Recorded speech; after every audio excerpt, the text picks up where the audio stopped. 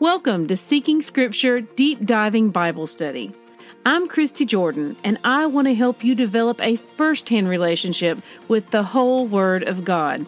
For links and graphics mentioned in my podcast, please visit the corresponding post on seekingscripture.com. May Yahweh bless the reading of His Word. Good morning, siblings. Grab a cup of something warm and dive into the Word with us today. Today's readings are 1 Chronicles chapters 3 through 5. Rabbit trails. Interesting facts for people who like to know stuff. In the opening of this chapter, you may notice that David had a son named Elishama and a son named Eliphalet. And then shortly after, it's recorded that he had another son named Elishama and another named Eliphalet. It is possible that the former ones passed away and the latter sons were named in their honor. 1 Chronicles 3:9 tells us that David had other sons from concubines that were not named in this passage. 1 Chronicles 4:10, Jabez called upon the God of Israel, saying, "Oh, that you would bless me and enlarge my border, and that your hand might be upon me, and that you would keep me from harm, so that it might not bring me pain." And God granted what he asked. This prayer is from a man whom, we are told, in the immediate verse prior to this, was more honorable than his brothers. Now, this is to set the stage to let us know his character in praying such a prayer as this.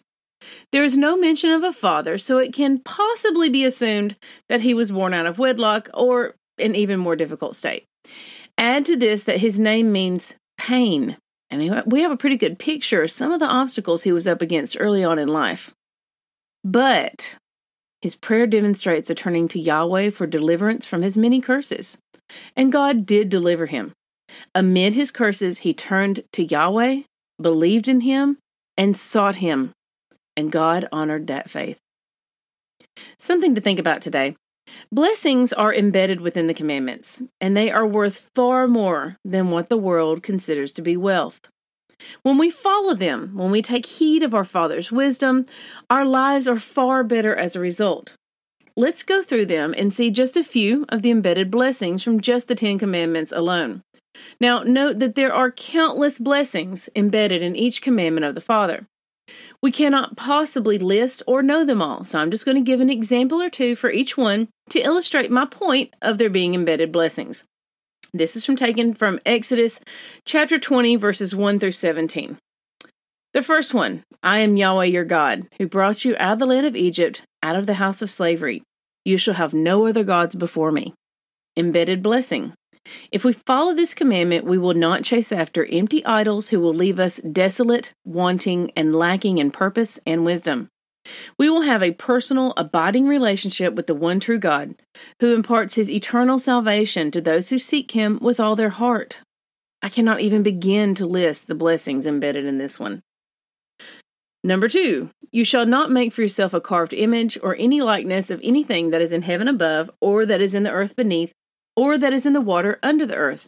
You shall not bow down to them or serve them, for I, Yahweh your God, am a jealous God, visiting the iniquity of the fathers on the children to the 3rd and 4th generation of those who hate me, but showing steadfast love to thousands of those who love me and keep my commandments.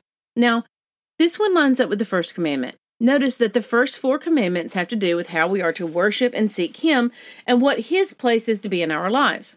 If we have him in that proper place, literally everything else lines up. When we seek him with all our heart, when we love him with all our mind and all our soul and all our might, he sees to the rest. So many embedded blessings. Number 3, you shall not take the name of Yahweh your God in vain, for Yahweh will not hold guiltless those who take his name in vain. When we have a proper reverence for him, we stop putting so much weight on ourselves. He is God and we are not. Realizing that takes such a heavy burden off of us. Honoring him, in turn, brings joy to us. And number 4, remember the Sabbath day to keep it holy. 6 days you shall labor and do all your work, but the 7th day is a Sabbath to Yahweh your God. On it you shall not do any work, you, or your son, or your daughter, your male servant, or your female servant, or your livestock, or the sojourner who is within your gates. For 6 days, in 6 days Yahweh made the heaven and earth, the sea and all that is in them, and rested on the seventh day. Therefore, Yahweh blessed the seventh day and made it holy. Y'all, Sabbath is a game changer. There has not been a single corner of our lives that has not been blessed by following His instructions here. We are rested. We do not feel tethered to the world as we once did. We feel no guilt when we take time away with our families, and being so intentional with it as prescribed has really caused us to develop the proper perspective of Yahweh's authority in our lives over the world's. It has made an immeasurable difference in our quality of life. We get a vacation every single week. Number 5, honor your father and your mother, that your days may be long in the land that Yahweh your God is giving you. I realize there are exceptions because there will always be poor examples of parents, just as there will always be poor examples of children. But for the most part, a child who honors his or her parents is blessed with a long-lasting, deep, and edifying relationship with their parents. They are able to have full access to them as mentors, wise counselors, and encouragers. Number 6, you shall not murder. Not murdering keeps us out of jail. But seriously, the blessing of self-restraint, of recognizing that line and not crossing it, gives us peace to be able to live out our days knowing we did the right thing and did not take another's life unjustifiably. Note, the definition of murder does not include self-defense, but that's part of a bigger picture we need to read the entire Bible in order to understand. Number 7, you shall not commit adultery. Our modern world has lost sight of the fact that our mind can lead our heart. Instead, we are taught to allow our own desires, whims, and human, quote, wisdom to lead us.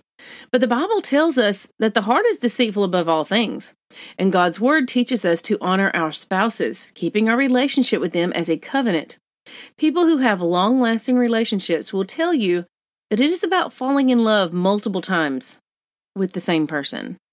There is a peace, security, and assurance in this relationship that blesses for a lifetime to those who manage to find it. Number 8, thou shalt not steal.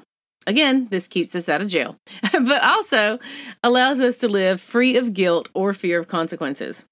Number 9, you shall not bear false witness against your neighbor. Proverbs 6:16 through 19 talks about the 7 things that Yahweh despises.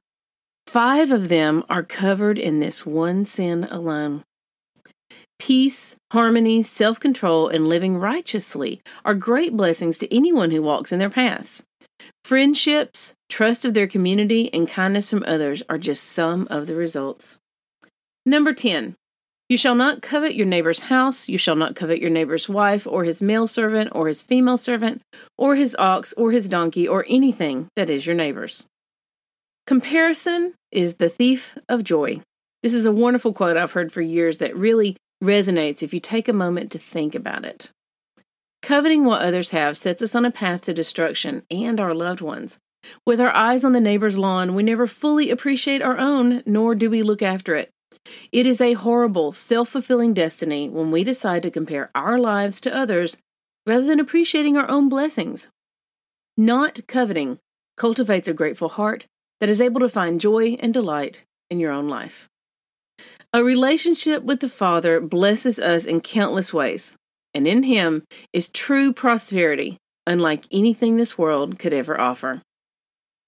As in our readings yesterday, there is a wealth of information in today's readings just waiting to be mined. Make sure you read through it all and tuck it in your back pocket to come back to another day if it's not something that you need right now. I challenge you to research and make notes and keep them going as time permits on the meanings of each name given. These meanings are pieces to a puzzle. Following the Father has the natural consequences of blessings. You literally cannot escape the blessings when you follow Yahweh. How awesome is that? May blessings chase you everywhere you go today. Test everything. Hold tight to what is good. 1 Thessalonians 5:21. We are saved by grace alone. Obedience is not the root of our salvation, but it is the fruit. May Yahweh bless the reading of His Word. I love y'all. Bye-bye.